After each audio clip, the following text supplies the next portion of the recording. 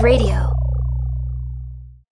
Well, another day, another dollar. Good to see you, Nathan, and our special guest, Jason, is here as well. It's top of the morning to you, Brendan. It's good to see you.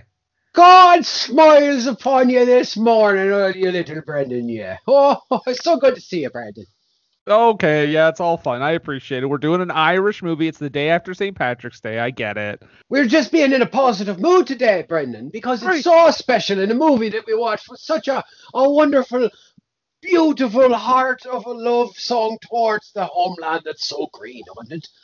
We're just trying our hardest to keep the light of this movie alive in our heart for the betterment of mankind, don't you know?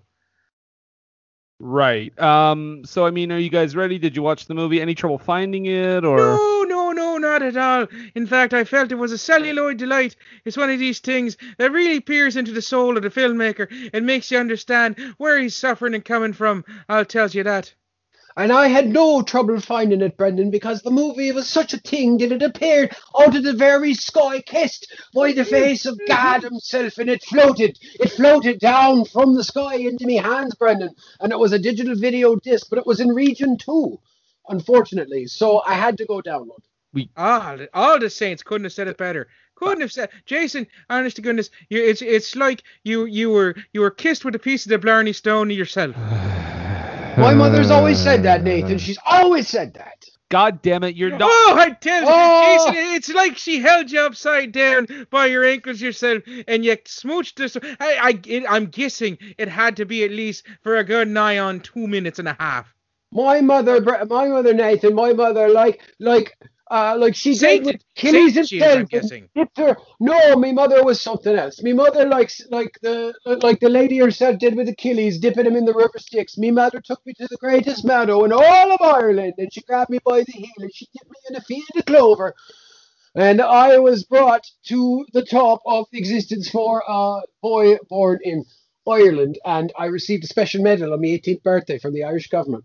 I swear to the Lord above, if you don't stop this right now, I am going to say all the saints in heaven, Jason, with all of those they obviously have smiled upon ye on this and given you the gift of gab, the ability to talk like this and say the most verbose, beautiful vocabulary. No.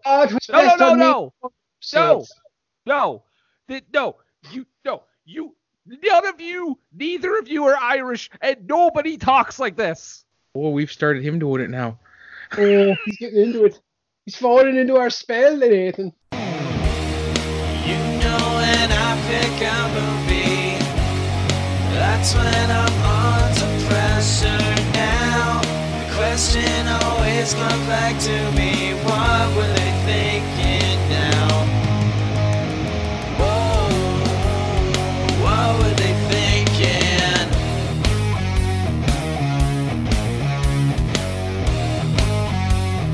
What were they thinking? Hardy-dardy. Oh, no. Potatoes. No. Oh, boy. Guys, everybody listening right now, it's the day after St. Patrick's Day. If you're listening to this on the day of its release, so good morning. Top of the morning to you. That's what you mean to say there, Brendan. Welcome to, if you're a St. Patrick's party, or the worst day of the year, the day after St. Patrick's Day. But you booked the day off of work like I did. Well, we're about to soothe you. We're about to soothe your ears with some easy listen. Yeah, coming up next on the station, we got Casey Kasem and the American Top 40 talking about Kenny G. Yeah, and Kenny Loggins. Kenny times 2. It's a real Kenny-thon. And then we're gonna watch some old South Park episodes. But no, Kenny Square. Kenny Cubed. I'm Brendan. And I'm Nathan. Don't you know? This is This is, of course, a podcast called What Were They Thinking? And if you're thinking like, oh man, Irish accents, well, buckle in, because you're gonna hear it a lot. It's gonna be a bumpy ride. We're talking about of course, an Irish themed film, as it is the day after St. Patrick's Day. And let me get prepared for this. Nathan is drinking a Guinness. We are talking about a release that came out just last year, actually. We're talking about Wild Mountain Time. And joining us, of course, as you heard him earlier, is Jason McLeod, Scotsman to the bone, joining us for this Irish-themed movie. Hi, folks. How's everybody doing on What Were They Thinking? Just me and Nathan? Well, yeah, just you two, I guess. Oh, okay. Are you guys good? Are you guys okay? Oh, I think he may have been talking to our listeners. Oh, well, he said everybody here at What Were They Thinking. I just assumed that was just for us. He was also Mr. Brendan. He may have also been addressing me. I'm not Irish, but I was yesterday. That's the doctor that they found at the train station in The Railway Children, which is a reference to my podcast with Brendan called For Screen and Country. Check it out on all your podcatchers. No. Think about it. This is the good one. This is the one that started it for Brendan. You get out of here with that. Oh, my lovers are fighting again. Okay, so we're going to talk. I had him first. But I'm so happy to be here. You know, if you listen to our podcast, you know my love of the Irish and my endless desire to poke fun at them. So I'm more than happy to be here. My wife is Irish, so you know my love of the Irish and my desire to poke at them. So this could be a fun episode. There might be some tension. So we'll see what happens. Well, I do want to start off, guys. This is a movie written and directed by John Patrick Shanley, and I want to start off with a tweet of his. Yeah, who is he? Well, John. Well, I'll tell you who he is, but let's start off with a tweet of his first, because he tweets some weird things. Okay. And I just want to get everybody in the mood for this episode because his tweet says, "Sometimes with sudden intensity, you don't want to be touched. You can't bear it, and of course, at that moment, I want to touch you." So that explains a lot about the dialogue in this movie. I don't want to say that sounds rapey, but it's definitely heading down that road, and you can kind of see it in the distance. It sounds a little bit non-consensual. Yeah. But I don't want to make aspersions. That's just one tweet. You got another one? No, but all of his tweets are basically like that. Well. But that is the writer-director of this movie. Guys, this is, by the way, the same guy who wrote We're Back, A Dinosaur Story. No, it isn't. Wow. Yes. Wow. The same guy who wrote Joe versus the Volcano. Classic. Alice. The 2008 film Doubt. He is an Academy Award-winning screenwriter for Moonstruck. And, of course, Congo. Wow, what a career. That is a wild career he's had. That is a lot of peaks and valleys, my friends. Yeah. So he wrote all those movies, but this one he's actually writing and directing. This movie cost $5.5 million to make, and it was released in 2020 in the midst of a pandemic, so it made about $370,000. Yeah. Talk about the cast in this movie, the all-Irish cast of Emily Blunt, Christopher Walken, Jamie Dornan, who actually is Irish. Actually Irish. John Hamm, who at least is playing an American. Yeah. And I mean, I think there's some assorted Irish character actors in there as well. And I'll say this: when you told me, and you gave the hint about Christopher Walken in an Irish accent, honest to God, I did not know that this was the movie that we were going to be talking about. I thought we were going to be talking about Last Man Standing, not the Tim Allen sitcom, but the Bruce Willis forgotten action movie where Christopher Walken is part of the Irish mafia. Is he doing an accent in that movie? If I remember correctly, he is, but I could be misremembering. This could be a Mandela effect. Now, Brendan, Nathan mentioned that to me in the pre-show, and that blew my fucking head apart. Not the idea. I was already loving the idea that Christopher Walken did an Irish accent in this movie, but then to learn that he did one in a completely different movie before, wow. I still want to say that this isn't the first time he's done an Irish accent in a movie. So that means John Patrick Shanley was like, "Hey, Christopher, you know that great accent you did in Last Man Standing? That's why you're getting the job." Yeah. But this movie is called Wild Mountain Time. It's about a land dispute, kind of, between two families. There is some land that is going to be given up by Christopher Walken before he dies or after he dies, and he doesn't know what to do with it. He doesn't know if he's going to give it to his son or to his American nephew, played by John Hamm, Mad Men's John Hamm. At the same time, the other house, Emily Blunt is living there, and she has a little tiny piece of land that if she sold, they would have like the entire land leading up to the road. And in the same time, there's a romance brewing, kind of, between Emily Blunt and Jamie Dornan. And that might sound like a pretty basic setup, but this movie is fucking insane. I believe I was saying to Jason, this movie is incredibly Irish without being Irish sometimes at all. It's a bit, as I said to Nathan, I think it's a bit Irish face in some ways. It's really putting on the lacquer of Ireland with, again, we got some pretty prominent actors in the movie that are not Irish and have varying levels of success with their accent. But would you call it greensploitation?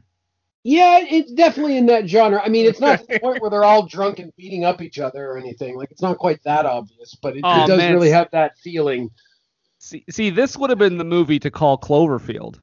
I would have loved to have seen, Agreed. A good 10-15 minute long fight scene like in The Quiet Man happen in this, and that would have been great.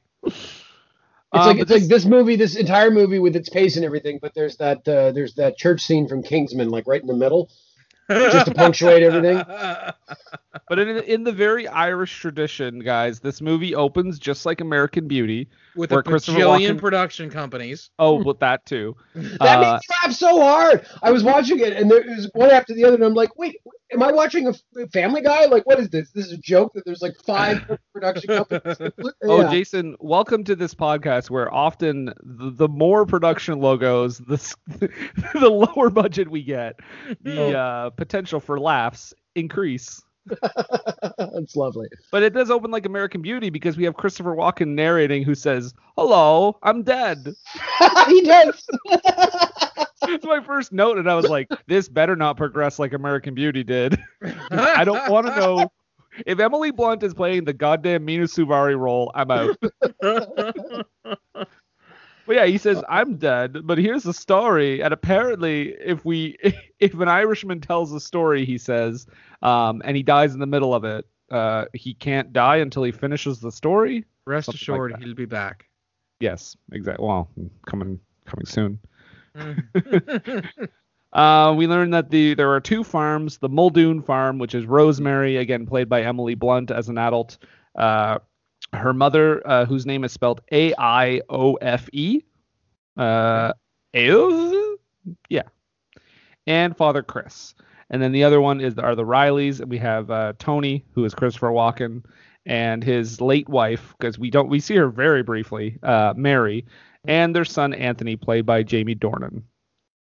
Now, can we agree that all movies take place in the same universe? Obviously, we can agree to that. Sure. So it's an interesting fact. You'll notice that the Muldoon family in this movie are actually distant cousins to Robert Muldoon, who is the big game hunter in Jurassic Park. See, I thought you were going to tell me that this is Jamie Dornan before he went to America and started getting into some kinky shit. Well, this is what led to it. This is the origin story that nobody knew about. That twist. If I try an American accent. 50 Shades of Emerald is what would be the alternate title for this movie.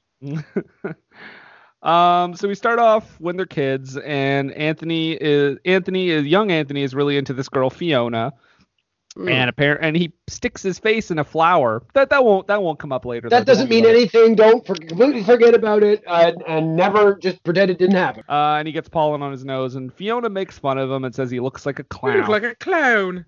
And we don't see this. This is off screen, but apparently Rosemary comes after Fiona a little bit for that comment, and Anthony pushes her down, and she goes to her father and is quite sad and says, I don't know what my station is in life. Also, I think she's supposed to be like 8 years old. Yeah, she's having a real existential crisis at that age. Irish 8-year-olds do. Yeah, Jesus, they grow up fast, don't they? Well, as British Irish 8-year-olds do. There's also, there's her thing, and then there's even obviously, we come to find out that Anthony has got his own stuff going on because he utters the line, "Oh God, why did you make me so?" as he's praying one night to a low-hanging star. And again, That won't come back later. Don't worry No. about it, guys. I was zigzagged. Honest to goodness, I thought it was going to be something else. And we will Yeah. get to that when we get to that. Well, It'll be a guys, while. here's the thing. So when we were initially talking about this movie, I had mentioned it to Brendan because I had heard about it. And the only thing I had heard about it when I mentioned it to Brendan was that it has a twist that is reminiscent of Serenity. The one we talked. Yeah, so that was interestingly informed my watching of this somewhat, because I didn't know what was going to happen, but I knew there was going to be a twist, so I was kind of looking for stuff throughout the whole movie, and it never occurred to me that it was going in the way that it did. There were a couple signs that might have pointed that way, but yeah, what? It's a real Shyamalan type of thing where you can't rewatch it because you'll see all the clues. Well, it's like, think about this. So when this sort of thing is done right, you get a movie like Fight Club, right? So when that twist is revealed, now, spoiler alert for anybody who hasn't seen Fight Club, I'm going to talk about it. I'll give you a sec. Have you put the headphones down? Are you good? All right, cool. So at the end of Fight Club, when we learn that they're the same person, right? We have those flashes of seeing the movie, little scenes like indicating of how that played out. And it's like, oh, okay, that change, that twist, then recontextualizes everything I've already seen. And it's very satisfying and interesting. But this movie doesn't do that. There's this crazy twist, but it doesn't really recontextualize everything that happened. And you wonder, why did they go that route? There was a million different things they could have done. Why'd they pick that one? I agree, though, that there's like maybe one or two things early in the movie that connect to it, but not like it doesn't really fully form. But anyway, Rosemary is feeling very down and she's about her station in life when her father comes over, who looks like an angry Irish Michael Keaton. And he starts playing. I thought that too. Thank you. He starts playing Swan Lake for her, and he says, "You are and my he uses swan." that record player wrong. Does he? Yes, he does, because he loads the record player up on the spindle in the middle of it. Okay, and then he brings the arm over and places it on top of the record, which is the way you're supposed to use that type of record player. But there's also a button on the side that you pull down. And when you do that, it releases the record onto the turntable as it spins, brings the arm over, and then places it ever so gently on the quarter flash so as to start the record playing automatically, so you don't have to place the record arm, the needle directly onto the record. The whole thing does it for you. So when he did that with his own hand, I was like, that's it, I'm out. Right, this movie doesn't make a lick of sense. The rest of this episode is going to just be me, Jason, because Nathan stopped watching the movie at this point. I think we found the guy that writes the goof sections at IMDb. How did this thing get greenlit? There's a script supervisor that is now a target. I hope somebody get fired over that. Title card. Wild Mountain Time pops up on the screen. It's the night of Chris Muldoon's funeral, so we got our first parent death. Prepare yourself, because there's going to be like 4 of them. We got our first parent death. It is an Irish movie. That's pretty light. Yeah, that's true. Tony tells his Tony and I was just going to say Christopher Walken. Christopher Tony Walken and Tony. Oh yeah, the names in this thing. There's like Mary and Rosemary and Tony and Anthony. Like, give them different names for fuck's sake. Is he Anthony like on Sopranos, like Anthony, or is he like Anthony like Mark Anthony? It's Anthony. Like Anthony. Okay. Because we actually, Jason and I also discussed this because he thought it was weird that there was an Irishman named Anthony. Yeah. And I was like, apparently it's actually a thing because a lot of Italians emigrated to Ireland way back. And well, it makes sense. I mean, there's a lot of Italian Catholics. Have you ever seen In the Name of the Father, Brendan? I have not. Daniel Day-Lewis. His dad's name is Giuseppe Conlon, so yeah. You said that name. Be careful. Yeah, don't say that name because he could pop up at any given moment here. Who, Giuseppe Conlon? No, Daniel Day-Lewis. We haven't seen Giuseppe Conlon. We've been looking for him, but he hasn't popped up yet. Just be careful. He's like the fucking Candyman. Just pops up out of nowhere. Nobody's got a mirror, right? Like an RKO. There you go. So anyway, it's a very Irish scenario. We're all at home. There's crusted up chimneys. Everyone's cold. Their legs are locked up. It's very sad and funny at the same time, and Irish. Yeah. But at the same time, we have Christopher Walken having this crisis where he says, I don't know if I want to leave the farm to my son Anthony, Jamie Dornan, when I die, because he's not the Marion type, and I think he's going to be a bachelor for his whole life. I don't think he's going to have kids. I don't think he's going to get married, and then there's going to be he's not going to pass this through the generations throughout to keep this thing going. He also makes the point to say that he doesn't feel that his son Anthony is a farmer. Yeah. That he takes more after his mother's side of the family, who were apparently from fisherman stock.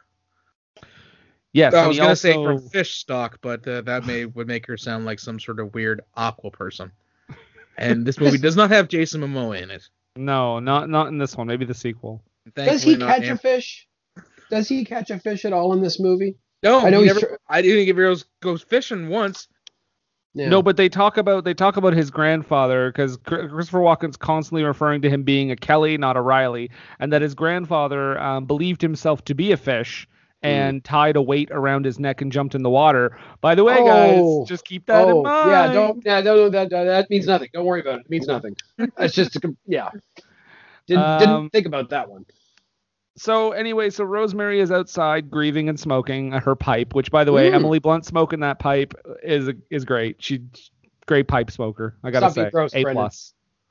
Oh, I'm just saying a pipe. You're the gross one. But yeah, she's out there smoking her pipe, and Jamie Dornan comes out and visits her, and they take a look at a sick bull. And this movie is so Irish. I mean, come on. He says, well, I mean, yeah, it's so Irish. Him for worms. And he says, like, we should call the vet, and she says something along the lines of, like, well, it's going to be just as expensive tomorrow morning. Why don't you just wait? She does tell a really great story as to why her mother won't drink from a glass. Yes. Because she once gave her a glass of water that, I don't know if it was her dad or if it was her granddad, had set his dentures in. So that when she drank from the glass, it tasted like teeth. So now she has this idea that whenever she drinks from a glass, all glasses taste like teeth. Yeah. And that is one of the more realistic feeling things in this movie, because I have relatives that have issues that are based on things like that. I had a grandmother who wouldn't drink. Yeah, she wouldn't drink from a dark bottom mug because she, quote unquote, couldn't see the bottom. I was like, man, if there's no more tea left in it, guess what? You've hit the bottom.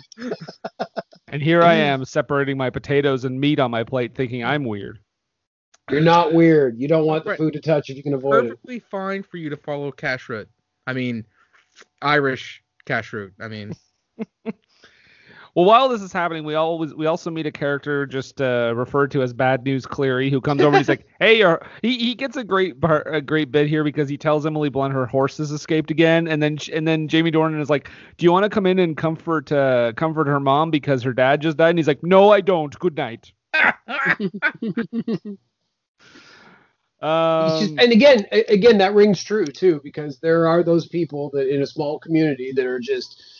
All they live for is delivering bad news to people. You know what? I feel like I should have done this right at the first of the episode, but I feel that us being where we're at in Canada and being all three of us as white as mayonnaise, that a lot of this stuff kind of that will ring true with as far as the personalities and stuff go. So the idea that, the things that happen in this movie are, I don't know, clunky or odd or things like that, I didn't have a problem. I'm spoiling the not taking our word for it section, but I really didn't have much of a problem with this movie because of just that. Like a lot of it didn't bother me. Like, of course there's somebody in town that just loves to give bad news. Yeah. Because every time somebody comes back home to visit here, the first thing they get is an earful of everybody who's sick or died. Yep. Every time I see my beloved grandmother, Grandma Jean, I love you, Grandma Jean, if you're listening, and you're not. God, I hope you're not. But please don't. Please don't. But every time I go home, that is one of the things. She will always give me a rundown of what's going on, where she's living, who's moved in, who's died. Oh, do you remember Mary? I'm like, Mary? Who the fuck's Mary? Oh, you know Mary. She used to live down on Prince Street. I used to take you there for tea occasionally. Yeah, no, she passed away. Oh, yeah, how old was she? 107. How tragic. 107, it must have been a murder. Cut down in the prime of her life, she was. Yes. So the next day, Rosemary is out by the lake and she sees Anthony standing on a boat, swatting at the air with his oar, talking to nothing, which, kind of weird. Kind of weird to see. Oh, she's also doing her best horse cursor impression. Oh, yeah. Get back here, you shite horse. Oh, she's like, we easy. Oh, sweetheart, it's okay. Come with me. And then the horse is like, fuck that noise, and runs away. And she's like, you gobshite mother son of a bitch. Yeah, you gobshite horse, something like that. I will say right now, her Irish accent is a little dodgy, but like it's certainly better than Christopher Walken's Irish accent. Yeah. I don't know what he's doing. He's somewhere. I think he's somewhere on the road to just doing John Voight in Anaconda and just making up an accent. And it's not quite. It's not there. It's not to that extent, but I feel like he's on that path. Good Lord. So after Anthony falls in the water because Rosemary calls out to him, he goes on the land and he's talking very poetic about Ireland and all that stuff. And he tells her, like, you should leave Ireland because Ireland is terrible and you're a great person. I believe he says you should vacate. Well, yeah. I mean, yeah. Well, come on. One of the big qualms that we're gonna probably run into when we're doing the reviews is about the clunky and odd sounding dialogue. So let's try to do our best to remember the actual words that were used. I'll just say this then: there was a lot of dialogue, so if I do forget something, just let me know. Absolutely. I don't have a lot of quotes here. we did find around this point a new tourism slogan that I believe Ireland is going to start using, and the signs can put posters up and ads and such, and it's just going to say, "Ireland, a terrible place for a decent person." I can't wait to go there. But I'll tell you this: anytime Anthony gets poetic, Rosemary wants that dick. She does, yeah. Because she says something along the lines of like, "Oh, when he speaks like that, I have to have him. I must confess." And she tells that to her horse. Say she's still besotted.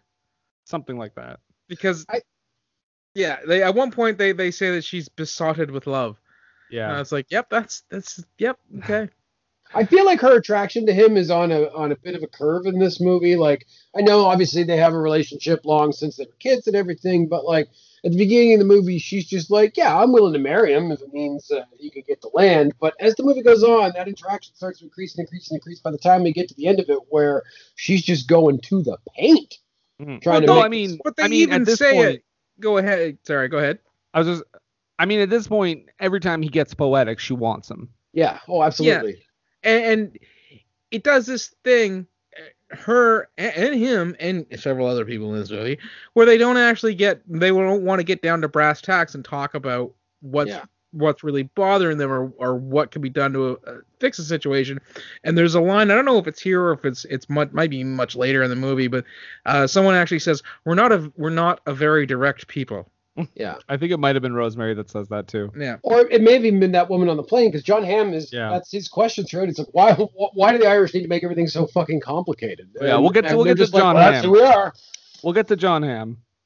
Cut to Anthony, Jamie Dornan, getting into a little bit of an argument with his dad, Christopher Walken, because he gets a piece of mail. Let's not forget, hold on, before he gets that piece of mail, he gets the mail, doesn't read the mail, but literally won't harm a fly.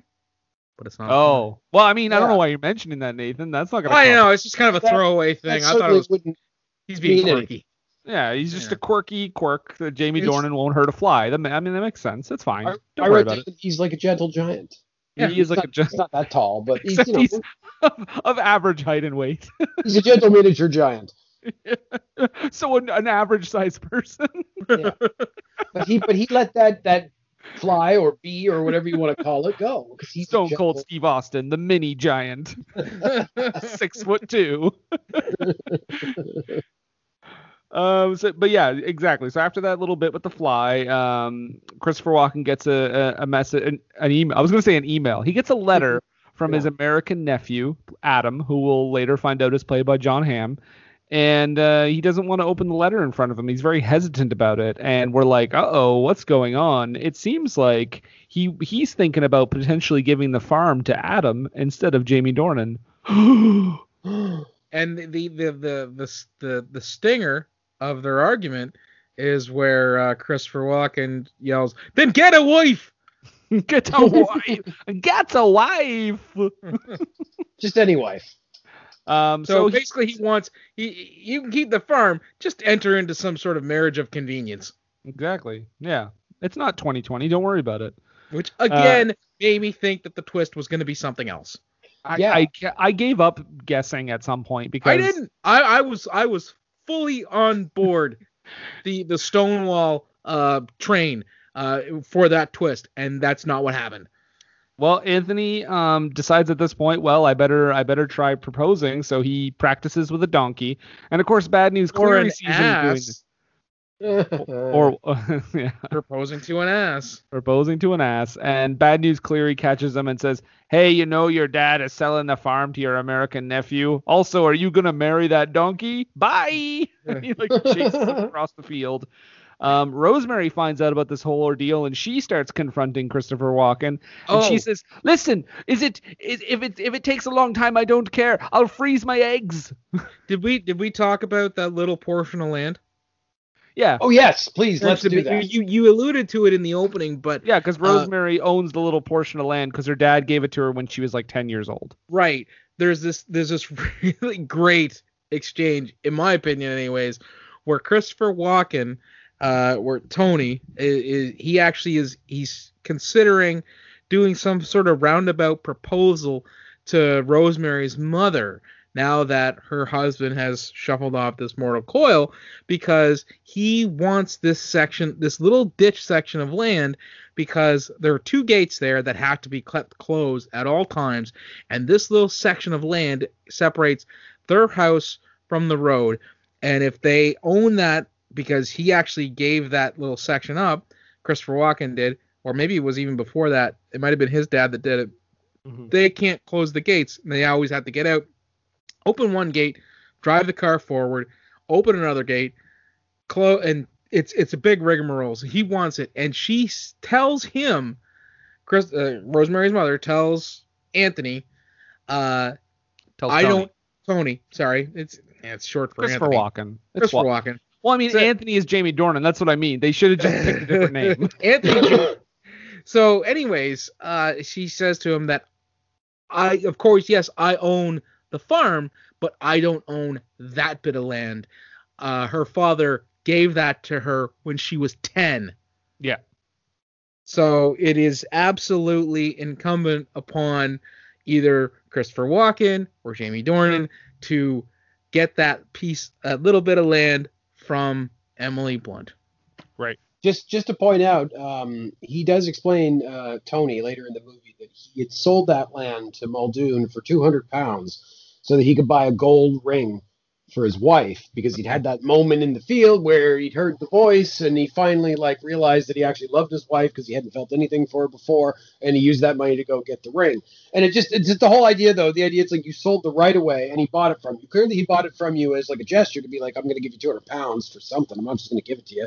But it's just such a strange thing to sell the right of way. It's like, okay, so now you're at the mercy of him to get to the road. Now I get it. In Ireland and places like that, you got some right of way. You're allowed to cross that stuff. Here it'd be different. You probably have to fight over it, but still, it's very strange. It's very strange. Or people just build into the alley, and then the city is like, you know what, that alley's not a thing anymore. Yeah.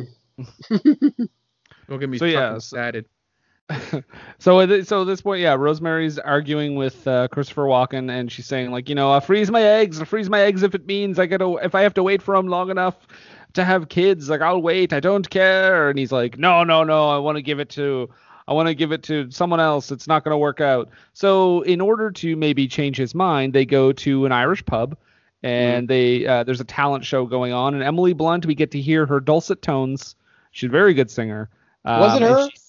I'm guessing it was her, because she did all her own singing in that Mary Poppins movie, so I'm sure it was her. And she's singing the title song, guys. Wild Mountain Time. But Anthony who everybody figured he would be at the bar, is not. He's at another bar. Hitting on some barfly. Barflies are hitting on him. Well, I mean, he's not saying no. He's not saying no, but she was absolutely the aggressor in that situation. But then nothing really happens there. They just kind of go and hang out on a ledge. He whispers something to her about his secret and then says, "There's a tininess in my brain." And when she hears his secret, she doubles over in laughter and falls off the ledge, which at first I thought, oh my God, did they just kill her off? But she laughs at his secret, which, I mean, I guess his secret probably won't come up, though. No, never. Yeah. It certainly can't mean anything. After that, we do meet Adam, played by John Hamm. Ladies and gentlemen, John Hamm.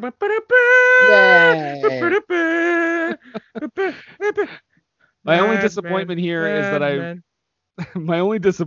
is that I really wanted to see him play an Irishman just to hear his attempt at an accent. Yeah, I would like that very much. And he's a real city slicker, because he shows up and they're like, "Hey, we're gonna take you over to the farm." And he's like, "You know what? I'll just rent a car. I'm a fast moving city type." That's how we know the difference. The movie tells us that way. A Rolls. He gets a Rolls. Talk about a flex. I'd like to. You know what? I want to know what kind of fucking rental dealerships are in that airport that he can rent a Rolls Royce at the airport. Absolutely. And if you're renting a Rolls Royce at the airport, surely you're paying the kind of money that it's going to include its own driver. Yeah. Can I rent the most expensive car you have? Oh, yeah, sure. We'll just rent you this £500,000 car. Why not? There you go. So he goes over to the farm, Adam does, and he gives Anthony a present. He gives Jamie Dornan a present. It's a white raincoat. And Jamie Dornan looks at it like as if he's never seen a white raincoat before in his life. He's like, "I don't know what this is." I think the idea is the fact that he works on a farm, and what's the point of giving you a white anything if you work on a farm? It's true. I do think, though, there's a moment where he looks at it where he genuinely looks confused as to what this actually is.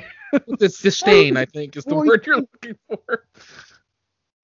But yeah, and then Adam goes over to speak with Rosemary, and he's super flirty and super in her face. Like, I want you to sell me that land. I want you to sell me that land. I love one of her lines here when she says, "You're a little confrontational." I was like, what did she call him? You're confrontational. You're confrontational. And it's just another word to them. They don't worry about that stuff. Yeah, don't worry about it.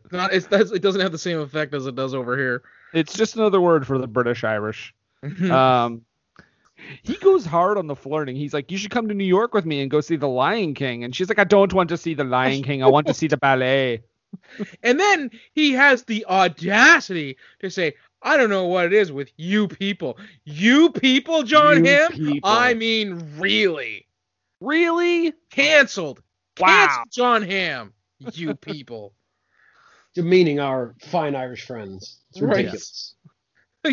So while this is happening, by the way, Jamie Dornan has a metal detector out on the field and just waving that thing around. We don't know why yet. And the funny thing is, Emily Blunt is just like, "Oh, he's just really shy." And I'm like, what? What? He's really shy. So what he does is he goes out in the field and just starts using a metal detector. He's really shy. And then John Hamm says, he says the line, it's along the lines of, you could call it that, I suppose. And it's like, is that a clue, or is this a clue to what he really is? Like, that was my reaction. His reaction to that was my reaction to that. I guess that's a word you can say right now. Yeah. And then he ends up taking Anthony ends up taking Adam mushroom picking. Yeah, well, doesn't he take him over to like feed the cows or something too? And he's like, "Yes, you don't want to be a farmer. You just want to own a farm." Yeah. And I was like, that's the movie log line right there. Well, and there's some deep history there too, because there was a lot of like issues during the occupation of Ireland by the British, of them owning farms and employing the Irish as serfs, basically. And there's a lot of shit, a lot of history in that one line. And you just want to own the farm, you fucking aristocrat. This scene or the next scene is where we get that we're not a direct people. Yes. Because I actually noted that, and I was like, that is probably one of the truest things I've ever heard the Irish. We're about to encounter some tragedy here too, folks, because we know that Rosemary's mom is not in the best of health, nor is Christopher Walken's character. And Rosemary's mom is suddenly rushed to the hospital in the narrowest hospital hallway I've ever seen. Like, I know that I know it's possible, but like, holy shit, film-wise, I was like, how did you fit the crew in there? Well, when your diet's potatoes, you don't tend to put on a lot of weight, so... I don't know what you're talking about. They're full of starch. Yeah, it's all starch, Jason. Yeah, but if that's all you're eating... All right, that's it. I'm throwing down the gauntlet right now. Jason is going on the 30-day potato challenge. Eat nothing but potatoes. I want to see how big you get. No. See, that's the thing. The reason why is because, yeah, you're eating nothing but potatoes, but you're drinking nothing but whiskey and beer. So you're getting you're getting the hangover runs that's taking care of all the potato weight. That's right. Absolutely. The Irish had it figured out. Follow us for more life hacks. Guys, do not follow our diet plans. Please, I beg Paddy you. O'Malley's Irish weight loss plan. I'm Paddy O'Malley here to tell you about the easiest fucking way that you can lose those pounds that you've been packing on your butt. And you thought I was going to be the problem here. So Rosemary's mother passes away. She dies, and because of this tragic moment, Christopher Walken basically has a change of heart and tells Adam, "I can't sell you the farm. I can't do that. I can't be the reason that Anthony and Rosemary don't end up together." So he's like, "I'm leaving because God would fault me." Exactly. So he's leaving the farm to Jamie Dornan, who I'm assuming he will then convert it into his sex room. Not one of those. Thank God. By the way, later on when Emily Blunt was like, "Take a look at this room I have in my house," I was like, "This is it. This is the setup. This is how it starts." But then later on we see that Christopher Walken is not doing so well either, and he's on an oxygen tank, and he wants to smoke his pipe. He's like, "Take me off the oxygen. I just want to smoke my pipe." Again, super Irish. Yeah. He also says. I just want to point out something, a connection to a movie we previously talked about, Nathan, because he looks at the sky and says, my daddy, and all I could think of was Charlie Sheen in Red Dawn. Daddy! And that's the thing.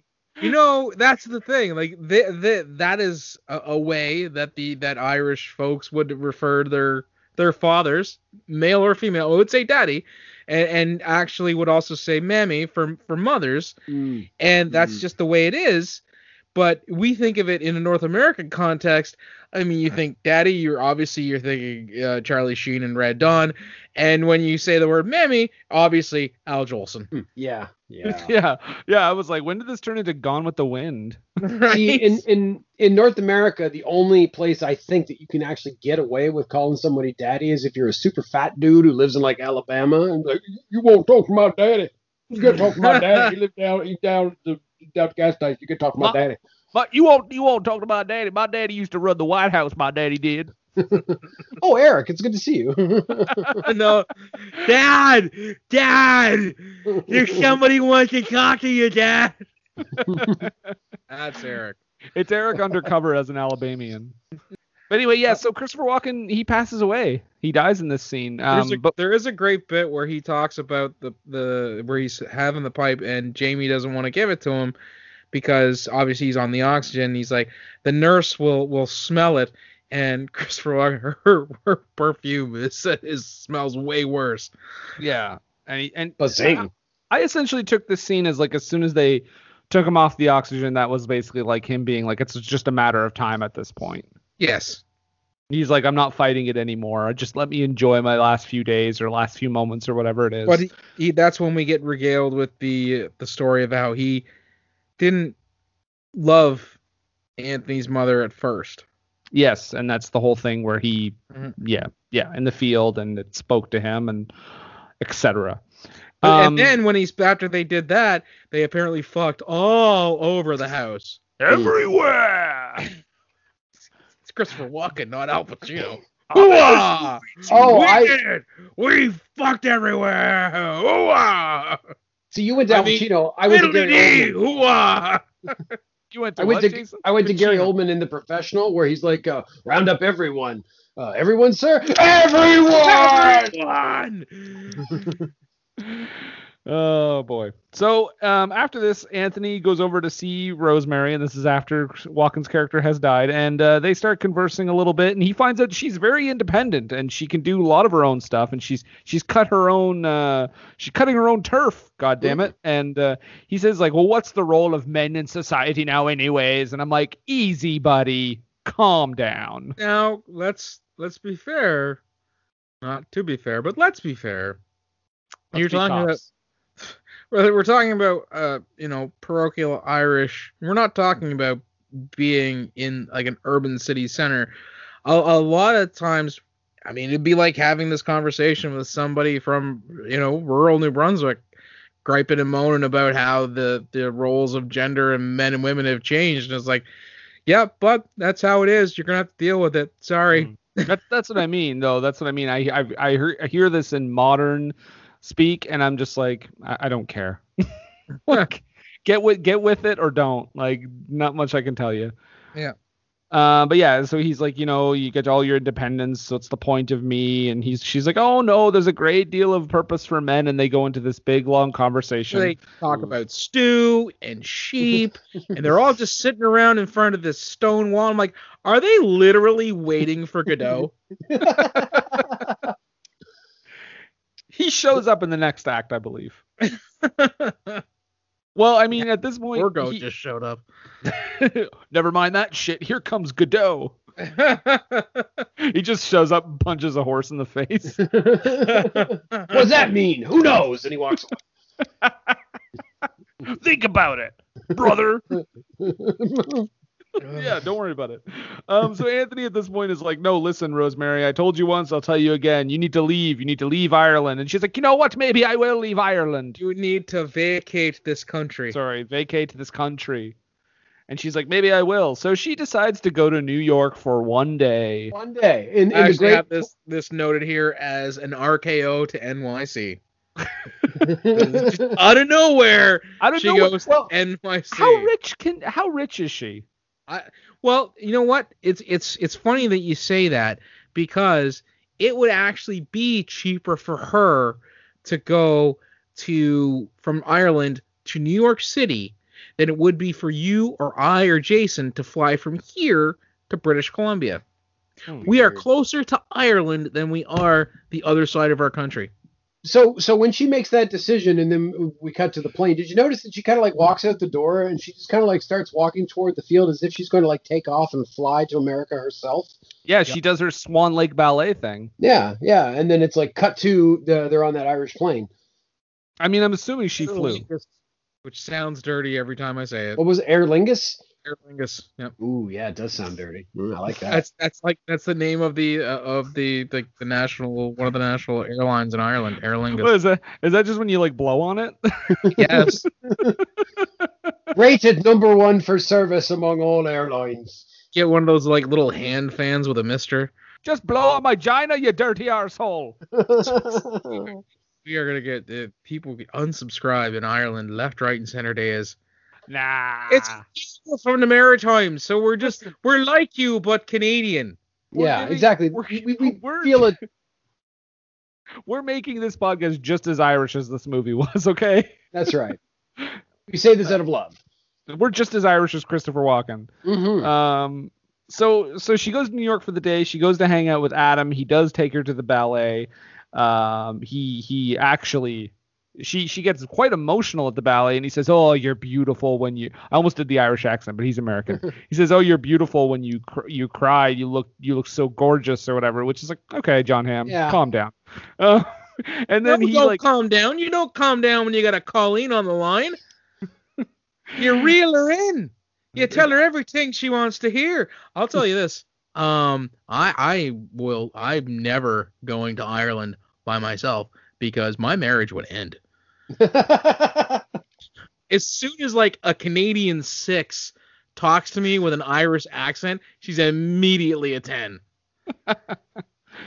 Oh, she's so foreign and different. Right? A little insight into the mind of Nathan Spaller. She doesn't listen to this. She never listens to any of our podcasts, so I'm fine. She's like, I think I'll just listen to this one to start. No! No frantic.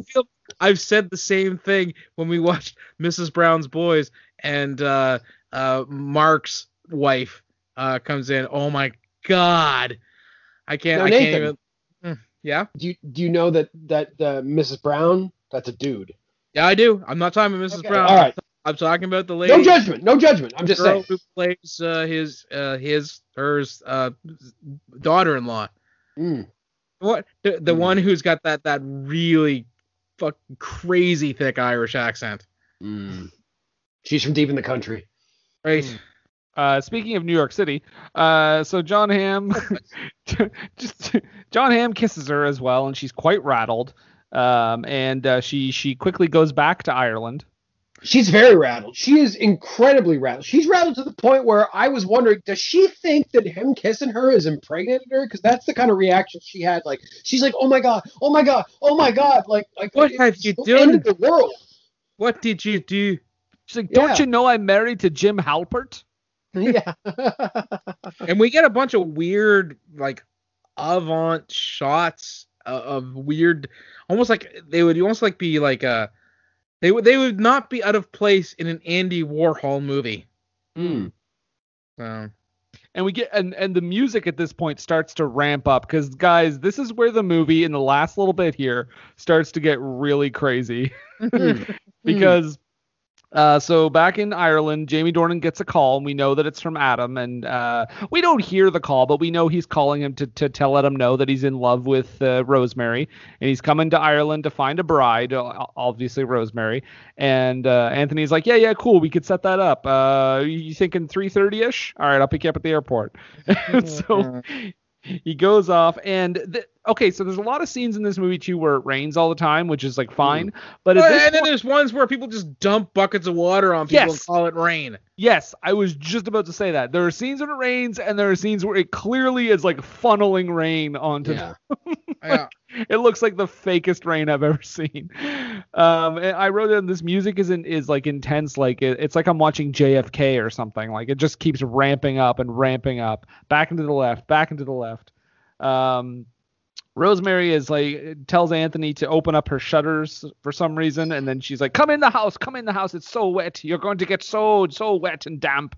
And then his dog comes on. We didn't mention his dog because he doesn't really factor into the movie a whole lot, but he does have a dog, and the dog is brought in as well. The dog is very adorable, by the way. Is it his dog or is it her dog? It's his dog, because it's at the house with him and Walken. And remember early in the movie, when he says like he can't even care for a dog? Okay. Yeah. So while this is happening, there's also a bunch of scenes with John Hamm on a plane talking to some lady. Yeah, John Hamm on a plane, the rejected Sam Jackson movie idea before Snakes on a Plane. Get this motherfucking John Hamm out the fucking door. He's got a suit and he's looking good. We're pretty sure he's D.B. Cooper. I don't think he wears underwear. And he's sitting next to this Irish lady, who he starts talking to about farming, and she's like, "You're not a farmer." And he's like, "Well, how do you know that?" And her words are, "You don't have hands that look like feet." Yeah, there was her super Irish way of saying you don't have calloused hands. Yeah, you clearly do no work. Yeah, my dad shoot horses for 30 years, and the man has fucking hands that tell you that he did it. That would be an easy way to see that for sure. So while that's going on, while John Hamm is speaking, chatting with a seatmate, the rain is coming down hard. Jamie Dornan is in the house with Rosemary, and Jason, you mentioned this earlier, but she is like, just say that she's putting it out there would be an understatement. She is like, listen, I am woman, you are man. Yeah. Make this happen. Simple math. Why aren't we doing this? For not a very direct people, she is quite direct in this. She has just had it. This is the real Emily Blunt coming out and saying, listen, I'm British, not Irish. Let's just fuck. What is she being? She's being a little blunt. Thank you. I'll get my coat. So he shows up. But before he shows up briefly, we see her walking around the house, and we hear a voice coming from the distance that says, Anthony. And I'm pretty sure it's not her saying it. No. And I was wondering if that would tie into something later, and I don't think it did. I thought she was gonna have someone tied up in a room somewhere. Yeah, I think I think it was supposed to be like the voice in the field. Yeah. Okay. But then, so she gets him into the house, and this turns into a type of scene that it's not played this way, but the setup of this scene, if you edited it differently, you could probably turn this into a good, like, really tense horror scene. Like, it feels like she's getting ready to, like, do something fucking terrible to him, but it's not. It's more of, like, her trying to figure out what's going on, trying to present herself, trying to get his attention, to get him to ask her to marry him. I swear to you, I thought that the twist might have been that she was going to poison him. Yeah. And take the land. I really thought that for a second. I was like, that would have been cool. I was like, she has some kind of deed. She has some kind of fine print in this where she's going to poison him. He's going to die. She'd be like, oh no, so sad. Oh, I guess I get all the land now. If that movie had ended like that, holy shit. And we end up like a shot of her face, and she like kind of smiles and winks and turns around and walks away, and she's got like a sack of money. Oh, don't forget, she's also plying him with the drink. Yes. Guinness, yes. Trying to get him drunk. She's like, drink this Guinness, and he's like, I have to go to the airport, and then she finally gets it out of him why he's going to the airport, and she's like, wait a second, so you're going to the airport to pick up that Adam dude, and you told him that like I would make a good bride? Are you like a pimp? Like, are you trying to pimp me out to him? Basically, right? Yeah. She's like, I don't think I like this arrangement. I'm walking around my kitchen in this little dress, and I'm making you food. What more do I have to do? Oh, but he's doing his best to keep the mood super Irish, because at one point, with all the rain that's going on, he actually says it's a perfect day to hang yourself. Yes. And then she starts going into how depressed she is, and she shows him like a room where she keeps a shotgun. And her dad's shotgun, who was constantly shooting crows. And we learn later the reason he was shooting at the crows was because they had lost a child, and he was shooting in the air, and the crows just happened to be there. Yeah. But anyway, she shows him the shotgun, and they're like, and he's like, have you ever thought about using it? She's like, of course I do. I think about it all the time. I'm depressed. I'm like, where's this movie going? So Irish. Ghost. Did I misremember this? I thought she said, like, he's like, why do you have a loaded shotgun? She's like, oh, I keep it in case I'm depressed. Yeah, that's what she says. Yeah, that's what she says. Yep. That's a dark line. That's another time I came back into the guessing the twist game, and I said, someone's a ghost. Yeah. Someone's got to be a ghost. Because I was like, that would make sense why Jamie Dornan is like not looking for anything. Because if he's a ghost, like, why would he want? But then how did Christopher Walken see him? And I'm just like, I don't know what's gonna happen. But and then she asks him at one point straight out if he's gay. Yep. She says, "Are you a homosexual?" And he says, "No, I'm not gay." Are you? And not? I, honest to God, thought that was going to be the twist. Because there's so many things in this movie that kind of put it out. I mean, not to generalize or stereotype, but he's kind of a flighty kid. He likes, prancing in flowers. He even says, God, why did you make me so? Yeah. Right? So, which is something I'm sure a lot of gay kids, especially ones who would have been like in the 80s, when I'm assuming he grew up because of, the time difference, would have been saying, especially in religiously conservative Ireland. Unfortunately, right? There are many repressive societies, and this is one of them, probably one of the biggest ones. And yeah, exactly. It would have totally made sense if that was the twist. Right. That would have made sense. Now, while we're discussing, not, though, still to come. It's still coming up.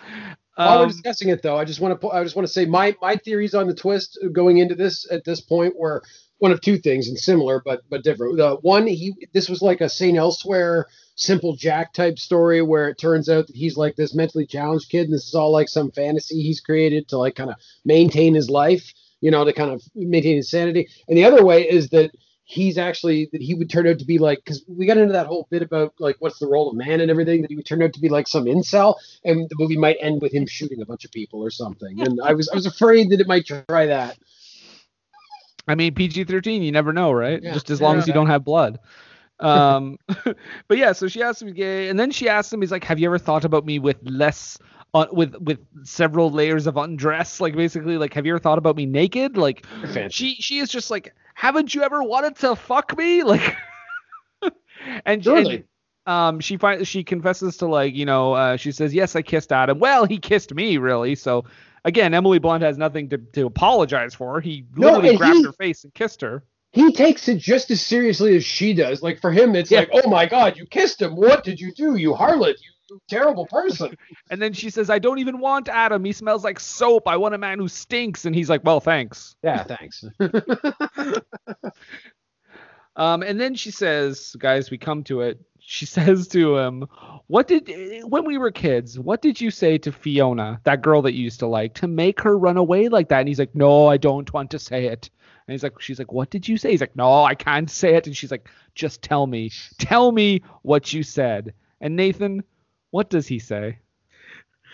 I believe that I'm a honeybee. I believe that I'm a honeybee. Boom. There's no metaphor there. No. He believes he believes he is transspecies. Yeah. She's like, wait, you want to be a bee? He's like, no, I literally think that I am a honeybee. And I paused Get in the car, I'll drive you to the airport. I paused the movie at this point, rewound it a few seconds because I was like, I missed something. I missed something here. And no, spoiler alert, guys, I did not. Let's be clear to the audience. This type of condition exists where people think that they are something. Movie. Yeah, no. I just want to be clear that we're not mocking this condition. I know one of the French kings was like Louis XVI or something, was like he believed he was made of glass. So there's a legitimate psychological condition that can exist. But yes, why? It's the twist in this movie. And it doesn't recontextualize anything. It's not like we saw him like buzzing around and eating a lot of, getting piles of honey and shit like he. But there's also the fact that we go all the shit that we've been joking about before. Him sticking his nose in the flower. The fact that he wouldn't kill the bee when he got the mail. Yeah. There was even a point where he's watching a documentary on honeybees. Yes. Christopher Walken is watching it, and he walks into the room and you see the bee on the TV. I noticed that, but I'm like, okay, so he's watching a documentary about bees, whatever. My thought was, wait, are they all a bunch of bees? Is this gonna be like an SNL skit? It's all gonna be fucking. And we do find out why he had the metal detectors, because he had actually taken his mother's ring and was going to go over the night that Rosemary's mother passed away. He was going to go over there and propose to her with the ring, but stopped outside their house, peered inside, and whilst doing that, lost the ring. And he was trying to find the ring so he could, again, propose to her. So. And then we find out that, I know I'm skipping something, and we'll go back to it, but we do find out that she's had it the whole time, because she actually found it outside of her gate. So she has it on a little string around her neck. That does symbolize the whole thing of like wanting the ring, and that she is wearing the thing he wants, right? So that's the whole idea of that. And all the while this is happening, her horse is going absolutely bananas in the shed that she keeps him in, and the door comes open, and there was just a really great MST scene for me when the door finally opened. We waited a beat, and then the horse's head popped into view on the door, and I was like, horse to action. Also, I'm sorry, did you say it waited a beat? A beat? Oh, should have. Maybe. Because she actually asked him about stinging her, and I was like, "Ooh, that's entendre." No, she says, "I'll drive you to the airport to pick up John Hamm," and then she drives like a psychopath, trashes the car. And she says, "I think I'm a swan. Would that make me a bad wife?" And he says, "But you don't literally think you're a swan." And she's like, "Yes, I do." And I'm like, "Does she?" Is that the second twist? And then something about her being a flower and stinging her, and I'm like, you guys are heading into a and her dad, the old man. Shame if you're into that, but hey, it's a weird thing to introduce in this movie. The old man, when she was a kid too, called her a queen. Huh? Well, he called her the swan queen. Yes, but he also called her queen too. But the queen also fits into the bee thing. I want to be part of this. By the way, the whole Swan Lake thing, I believe, according to the Swan Lake thing, she kills herself when her lover does not want to be with her. So that's an interesting tie into this too. It might actually, yeah, I wonder. Because she does talk about in all of this, I have just noted they just left John Hamm at the airport. Oh, he's abandoned. But she crashes into a tree, like you said, Nathan. And they get out. Thankfully, no one is hurt.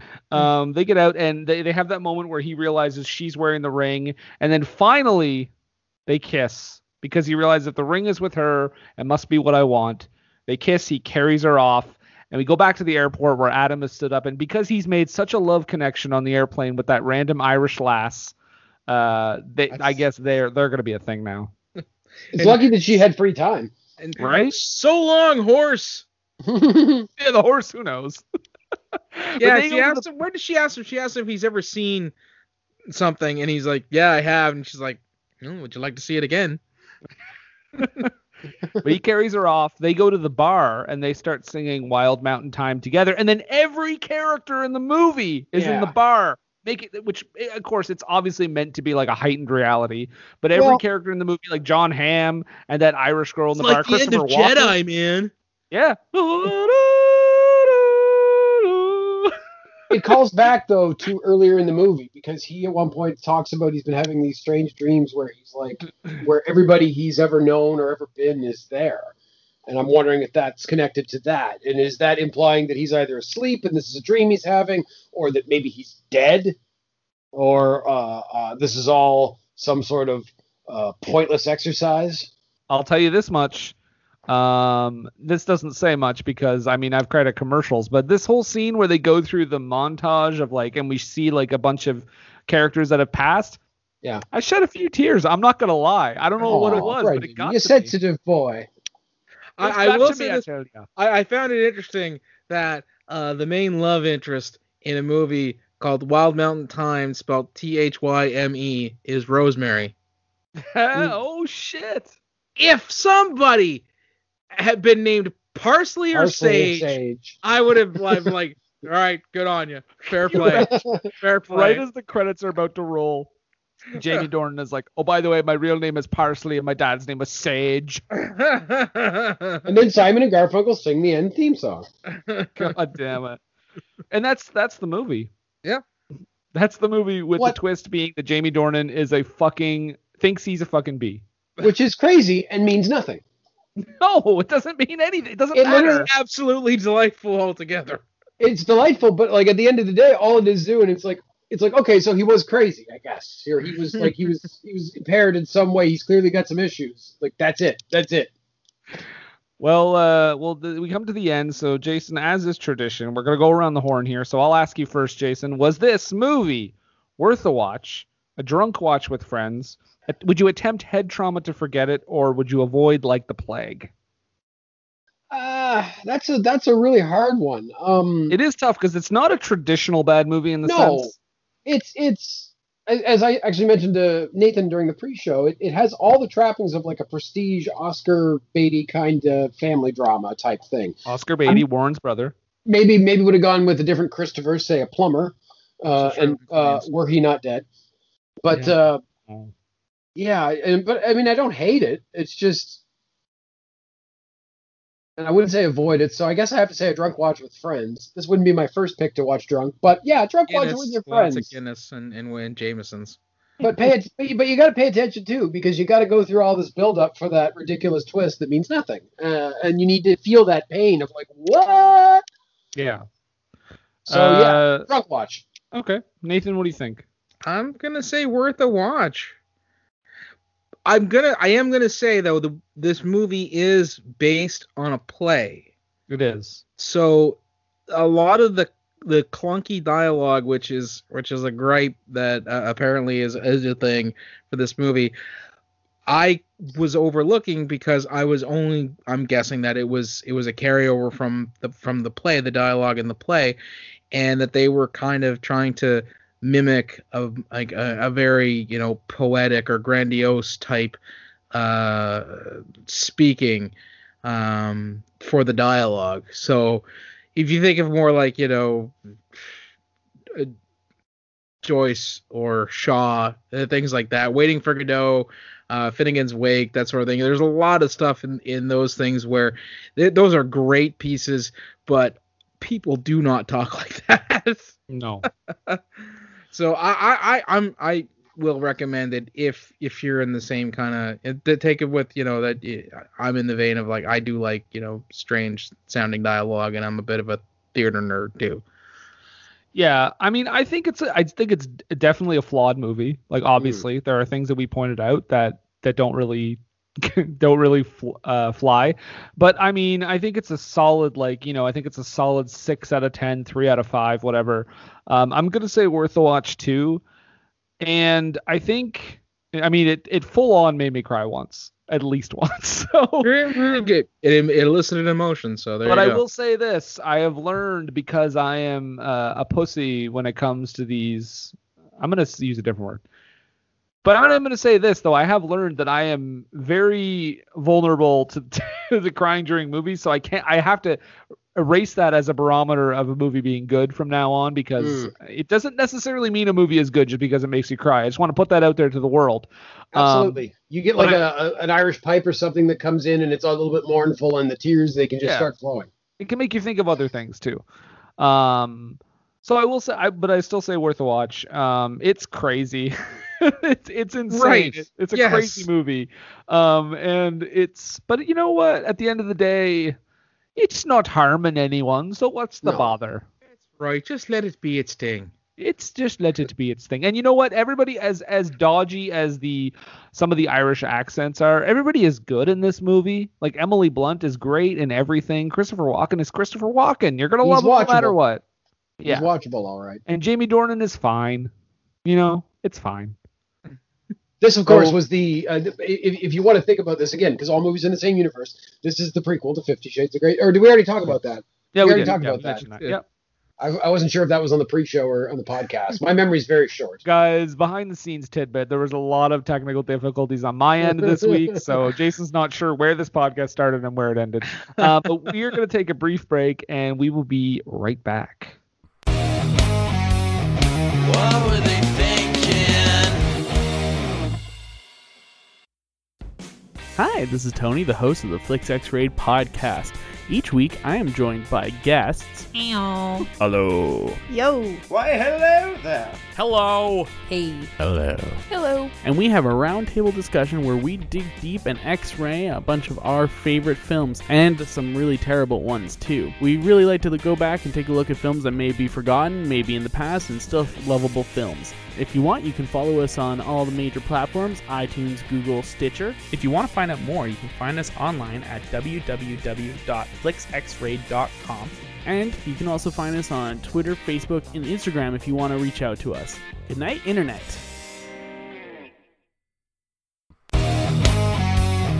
What were they thinking? And we're back. Yes, we're back. That's right. Yes. Oh, you think it's time for NPR? Oh no. Hold on, Nathan. 1 second. Well, hello there, boys. I'm hosting this segment here. Mother Superior. It's so nice to see you. It's me, Mother Superior, and I'm hosting this segment because you fellas aren't doing the NPR thing this week, and I appreciate that. Milosh, yes, just give me a few minutes, please. Oh, Miss Superior, I am ready. You will beat me with potato, yes? Yes, I'll do it later. Oh, I look forward to it. But yes, now we're going to do some funny little limericks, are we? Yeah, right. As we get ourselves some limericks here, which is a poem, which has a certain meter and time to it, but is also named after a beautiful, beautiful place in Ireland called Limerick. Jason, as the guest on this podcast, would you like to read your limerick? I would, and I apologize if I've massaged the meter a bit, but I'm working best at it. I'm doing my best. I'm working best. I'm doing my best, and I'm going to read you my limerick. So here we go. With the Irish, you always belong. They're honest and speak with a song. Even if ye be different or of variant adherence, with even the bees these merry drunks get along. All right there, yes, that's what I'm saying. Sláinte, raise a Guinness, yeah, Brad. Okay, everybody calm down. All right, sorry, we just had a bit of a drink. So, Nathan, would you like to read your... I would absolutely be honored to read me limerick. It goes something like this. There once was a movie, they say, that was based on an Irish play. with more than one Yankee and a plot that was janky and made 90 minutes feel like a day. Oh, look at this guy. Roy, somebody. Oh, yes. Oh, It's over into the crowd. Okay. Calm it down. All right. Mother Spirit, do you have one for us? I do, actually. Oh, I love that. As 2 guests on 1 episode. Okay, here's my limerick. And I also don't respect the meter 100%. 'Twas a man named Shanley, for a fella where Blunt wanted manly. 'Twas a man or a bee named Dornan. Soon for Dakota he'd be hornin'. Thank you. You can get rowdy now. You did put it in. It's AABBA. Yeah. You never took a course in that in school, did you? Ow! Stop hitting me! Stop hitting me! Ow! Mother Superior! Oh, no, you promised me that. You promised that for me. I am very upset. I must leave now. I've got plenty more left in me, Milosh. Oh, yes. My safety word is borscht. Oh, hey, guys. What'd I miss? I was just in the bathroom. Did we do our haiku yet? Let me tell you something. You missed a thing or two. I've got bruises. Oh, okay. All right. Well, anyway, it's time for the low haiku. No, it's not. We did our limerick corner. It's a different type of poetry this week. All right. Well, I guess I'm out. Nathan, we talked about this movie with Jason here. What do we always say though? Well, Brendan, we bunny lad, we always say here at What Were They Thinking? We says, don't take a word for it.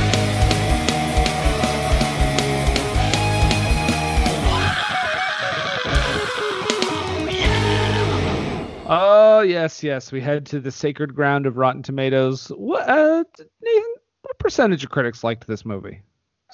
Only 29%. Okay, so almost a third. What about the audience? Well, they were a little more forgiving at 52. 52. But okay. I sees the splat and the popcorn bucket are both green, so I can only assume that means they absolutely approve of this movie. Yeah, sure, let's go with that. Yeah, that makes sense. All right, well, let's get into the critics' reviews here. The first one is a positive review from Angie Han from Mashable. And she says, as a romantic drama, it's total nonsense. But as an escape from reality, you could do worse. Well, Sarah Ward from Concrete Playground, she was less forgiving. And she writes, somehow both bland and over the top. Well, let's see. Christy Lemire, critic over at RogerEbert.com, purveyor of fine film reviews. She says, over and over again, you won't know whether to feel baffled or amused, although by the end, the former feeling most assuredly dominates the latter. All right. Well, Jessica Kiang from the playlist says, to be fair, nobody truly Irish would ever think that Guinness from a bottle is going to be the same as a pint in a pub. Now, to be fair, they do say in the movie that they say it's almost as good as from the pub. Maybe she's just saying that it's not even almost. I don't know. I've never had like legitimate Ireland Guinness, but I've had Guinness on tap here, and it's close. It's delicious, is what it is. That's right. I've had 2 of them this evening, so. Oh, you lucky dog. Anne Brody from What She Said wrote, my husband died to a shark. Sorry.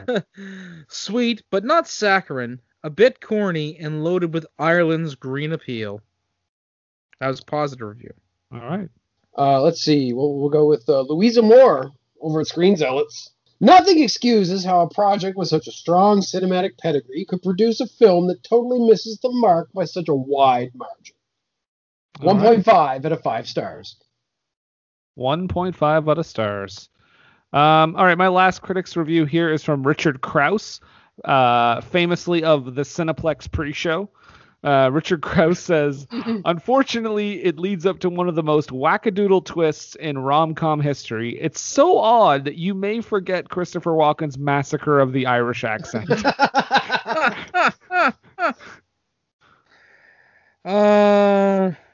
Trying to find one of the UK ones to see what the British thought of it. All right, but this will have to be close enough. All the British ones just say, I plead the fifth. This is from Ty Burr, not Burrell, but Burr, from the Boston Globe. And he writes, when it's all said and done, the movie itself is for the birds. Jason, what do you got? One more critic's review. One more critic's opinion. Well, we'll go with Frank Switek over at One Guy's Opinion. Frank says, an exceedingly slender piece of romantic whimsy that may be ingratiating enough for those with a weakness for schmaltz with a Celtic component. That's enough of the professional critics. Let's get into the audience. Let's see what these folks thought. I'm assuming... Psychopaths. I mean, maybe. Well, let's see here. So first one from the audience reviews, Perry C., who I can only assume is Perry Como, 4.5 out of stars. Really good movie. Christopher Walken and Emily Blount are great. Worth the watch. Well, love Emily Blount. Sarah W. The only reason hers is nice and brief, but it almost sounds very British in that she wrote, it was rather boring. 1 out of stars. Ooh, 1 out of stars. That's terrible. Well, Robin H. Gives this 2 out of stars. And Robin a little Hood. More. Well, yeah, exactly. He's stealing from the Riches movies and watched it and realized it wasn't fit for the poor. But he says, or she says, yuck, mawkish, sentimental. Sorry, let me try to take that again. Yuck, mawkish, sentimental, illogical trash. Even the brilliant Emily Blunt couldn't save it. And why Jamie Dornan agreed to play a moronic, impotent, gay idiot? Heaven knows. Came across just as a botched commercial for a fairy tale Ireland with hosepipe rain added. Okay, well, this is a bit of a longer one, but I thought it was pretty intense. This is from Catherine K. Catherine Keener. Okay. Just after Being John Malkovich was filmed. This is Swan Lake, but I also can consider it that it is more than just that. Everyone could be deemed societally crazy, but we choose to hide behind other things just for show. Rosemary walks on this divide with her longing for Anthony and fling with Adam. She herself lives in a world she's created, but has some sort of longing to experience the other side. There is pleasure in being considered normal by everyone else. Anthony worries that something is wrong with his mind, but he sees what most people do not, that we do not understand our own minds. They both live in sadness because they don't want to draw attention to themselves for being strange, but being strange is what we all are. Or perhaps, in this movie, the Irish. We see that truly Anthony and Rosemary are a perfect match because they can be themselves and accept each other for their true person. The ending of this movie is not at all a crazy twist, but instead a representation of what it means to be human. The symbols in this movie, the tree, bee, swan, horse, etc., represent that when we are truly one with nature, we can accept what we're actually meant to be. We can live in both worlds, so to say. Truly strange but enjoyable movie. Perhaps if you don't understand, you also cannot accept human nature to be as odd and peculiar as it actually is. And that is 4.5 out of stars. Okay. Wow. Well, Poetic. I don't know if I can follow this up, but I'm going to give it a shot here. John H. So I can only assume it's John Hamm himself. I was in this. 5 stars. Right. Beautifully filmed and well written. 5 out of stars. Nothing about the acting. We've got a bit of a rant here from Melissa F. Melissa writes, "What the fuck did I just watch?" Melissa Fumero from Brooklyn Nine-Nine. That's the one. This was a C-level script played by A-list celebrities. I see it was adapted from a play. I could believe the play was fun to watch live in a quirky, whimsical way, but that did not translate into film. I almost turned this off every 15 minutes or so, but was like, no, this has to get better. It did not. What was wrong? The plot was too simple and also excruciatingly stupid. Socially awkward, inept farmer who thinks he's an insect, for real, is afraid to talk to the girl next door. Girl next door is in love with him for absolutely no reason at all. If these were children, it might be endearing, but they are 40-year-old adults, and it literally makes no sense. The acting was so bad, largely because the scripts were terrible, and then I'm sure this director made it even worse. I guess COVID really lowered the standards for what these otherwise talented actors would accept for work. Don't waste your money. You'll be able to watch this for free in a few months, guaranteed. Half out of stars. I like how that review assumes they filmed it during COVID. Yeah. Which, no, they absolutely did not. Probably not. Yeah. Mark J says, movie critics need a head check. Wild Mountain Thyme is pure gold. It's my favorite movie of the last year. Yes, it's quirky, but not to a fault. Quirky is good when done right, and it's done to perfection here. It starts slowly, builds in both comedy and emotion through the middle, and the outstanding ending. Unlike most Hollywood romantic comedies of the last 20 years, Wild Mountain Thyme respects the audience. It doesn't telegraph where it's going, keeps you guessing, and isn't manipulative in either the emotional or comedic payoffs. And both payoffs are big. Unlike movies that critics loved, like Crazy Rich Asians, which was a terrible movie. Which is not true. That movie's fantastic. Other than Walken's on and off Irish accent, both the acting and the script were stellar. If you like movies like this, Room with a View, or Moonstruck, you'll love Wild Mountain Thyme. It is pure gold. Critics, get your heads checked. 5 out of 10. Okay. Room with a View, Jason.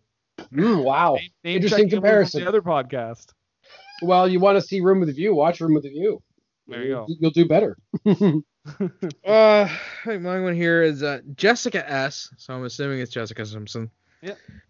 Writes, absolutely beautiful film. Ireland is the star. Not perfect, but certainly takes you to a beautiful place. Writing by JPS is like hearing poetry. Wonderful performance by Blunt, as always. Dornan shines as Anthony, very different from other roles. Is awkward, funny, touching. Walken has a weird Irish accent, however brings warmth to his character. Deborah Malloy and John Hamm both underused. Excellent actors. Fun, heartwarming, magical, worth watching in these crazy times. 4 out of stars. I like how every review, no matter how positive or how negative, still mentions Walken's got a weird Irish accent going on. You gotta mention it for sure. We have one more from me here. This is from Stephen M. So I assume this is my father that wrote this. I thought it was Stephen Miller. Bear that in mind. Or Steve Miller, Steve Mnuchin, one of them. So the review reads, "Stop the madness. Americans will never understand how bad this nonsense is. This is not Ireland. It is a made-up fantasy land that dumbass Americans believe to be a true depiction. The accents are horrendous. Even the one Irish lad had to change his northern accent into a dumbed-down American version of the Irish to be sure accent. Hollywood needs to stay out of Ireland. You just can't get it right." Half out of stars. Oof. All right. Well, I do have one more here. It's very short, but it's from Nancy H., which I can only assume is Robin Hood's wife, Nancy Hood. Nancy Hood. All capital letters. All capital letters. I loved it. Made me cry. No language, no sex. Great music. 5 out of stars. Wow. Okay. She got what you wanted, I guess. Which is usually something you would see in a British movie, because no sex, we're British. Unless you're talking about Women in Love, which has a great naked wrestling scene. Okay. Not sex, but it's almost sex. It's pretty close to sex. I got another Stephen M. I don't think it's the same Stephen M. So, who did you say it was? Steve Miller in the last one? Steve Miller or Stephen my dad? Miller? Well, Stephen Mnuchin. Right. Nice scenery, and enjoyed Emily Blunt. It's slow moving for the first half with a few touching scenes. The last 30 minutes have good romantic scenes, and the last scene did bring tears to my eyes. A long ride of a movie. It was Irish sensibility. It is not a bad movie, but perhaps it's not for everyone. You need to like romances to appreciate it. I'm Steve Mnuchin. I thought at the end you were going to say, "Now, excuse me, there are delegates waiting in my office. I do need to leave now." Are you letting me leave? Are you, wait, hold on. Oh, and sorry. 3.5 out of stars. Okay. Perfect. Not bad. Jason, send us home. Send us home. We're gonna go straight to the point. Martha W., who I assume is speaking in a very fastidious British accent, says, Martha Washington. Total slow, incomprehensibly narrated, childishly written, almost unwatchable tripe. 1.5 out of stars. Perfect. Delightful. And there we go. Guys, we did it. We conquered the wild mountain time. We should now quickly hint at what we're going to do next week, Nathan. So if you want to drop that hint, go right ahead. I'll be back. And so will I. And me too. Perfect. There you go. That's what's coming up next week. Now, Jason, thank you for being on this program. A pleasure as always, gentlemen. I'm always happy to be here and like I say, lower myself to your level here in the trenches, watching the shit from my high cloud, where I get to watch Matter in Life and Death and Lawrence of Arabia. But it's nice to come down here and just kind of sit in the shit with you stink bogs and remember what it's like. You're a little confrontational, aren't you? Jason, are you trying to tell me that you also are part of another podcast? No, he already plugged that garbage earlier. Why, in fact, Brendan, I am, and it's boo. It's called For Screen and Country. Yes, and then we talk about something a little more erudite, a little more special. Sounds like a stupid podcast for jerks. Well, you know what? You are allowed to subscribe to our Patreon when we launch it. So good. I won't then. Fine. But check us out at BFI_pod. You can check out me at Jason D. McLeod over on Twitter. Stop by, say hello. You can find our podcast on all the podcatchers and find us over on ageofradio.com. No matter what Nathan says, we're there for you. That's our motto. For Screen and Country, we're there for you. ageofradio.org. Just wanted to throw that out there. ageofradio.org. Apparently. Okay. So with that being said, Nathan, you got questions to ask us at this point, eh? Yeah, I do. I'm actually there, fella. In these trying times, gentlemen, we're all doing our best to stay home and stay safe. And you got to occupy that time whilst you're staying home. So I simply must ask Edith, what you watching, bud? Yeah, Jason, what you watching, bud? What am I watching?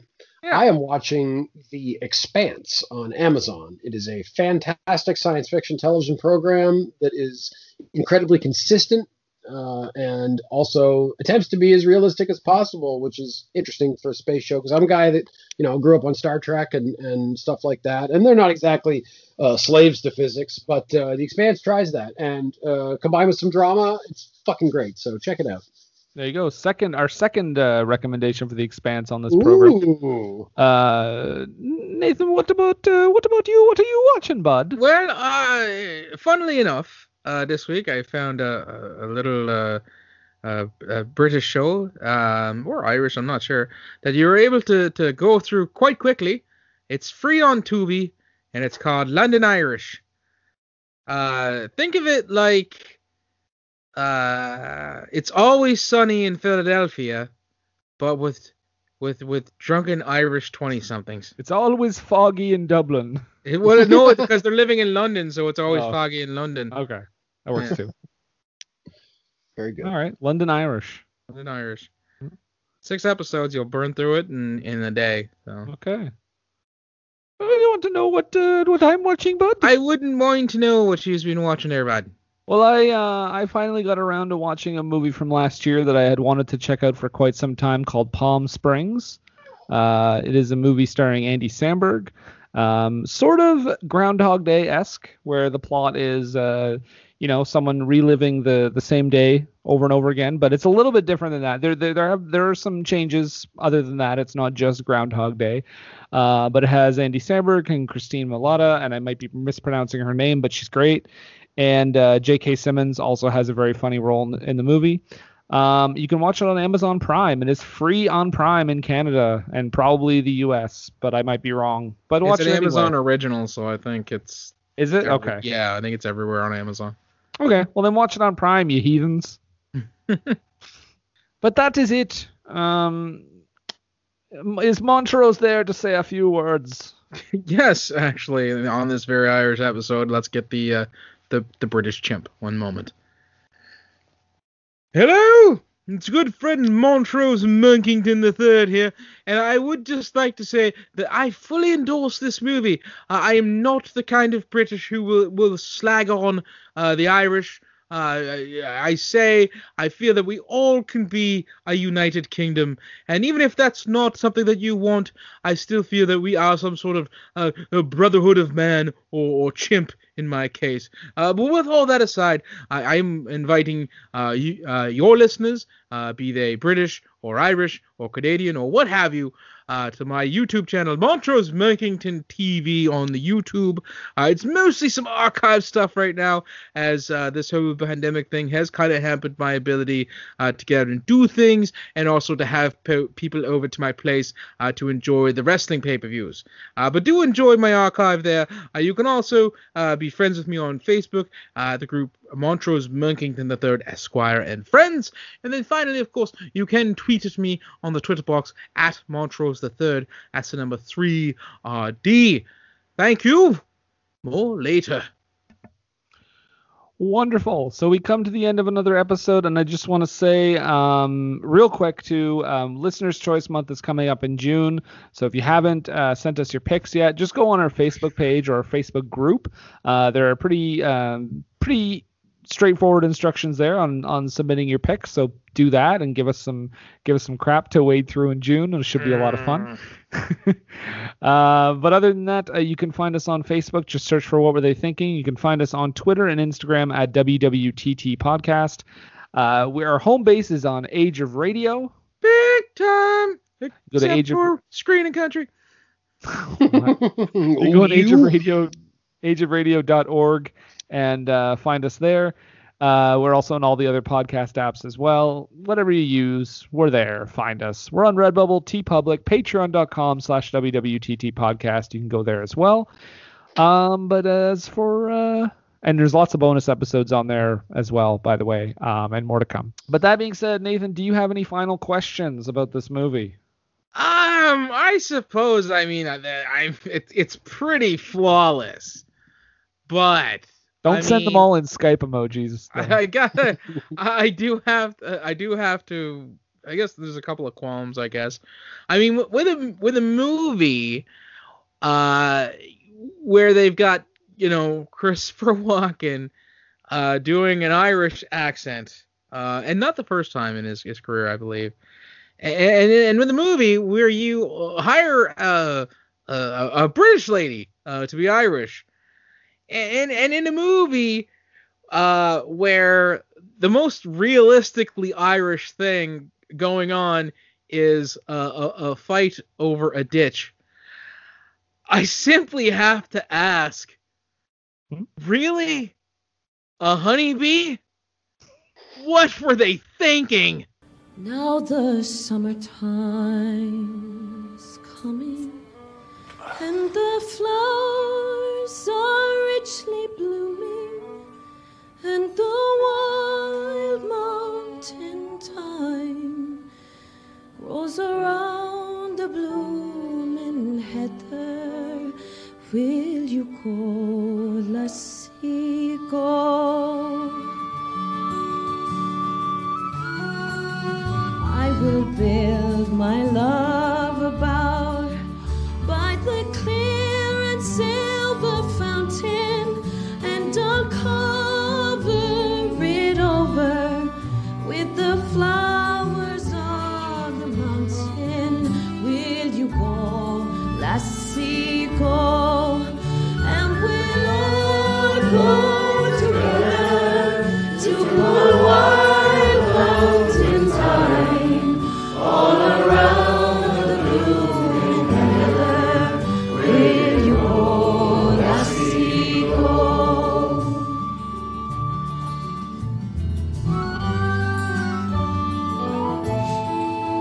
If my true love he were gone, I would surely find another to pull wild mountain thyme all around the blooming heather.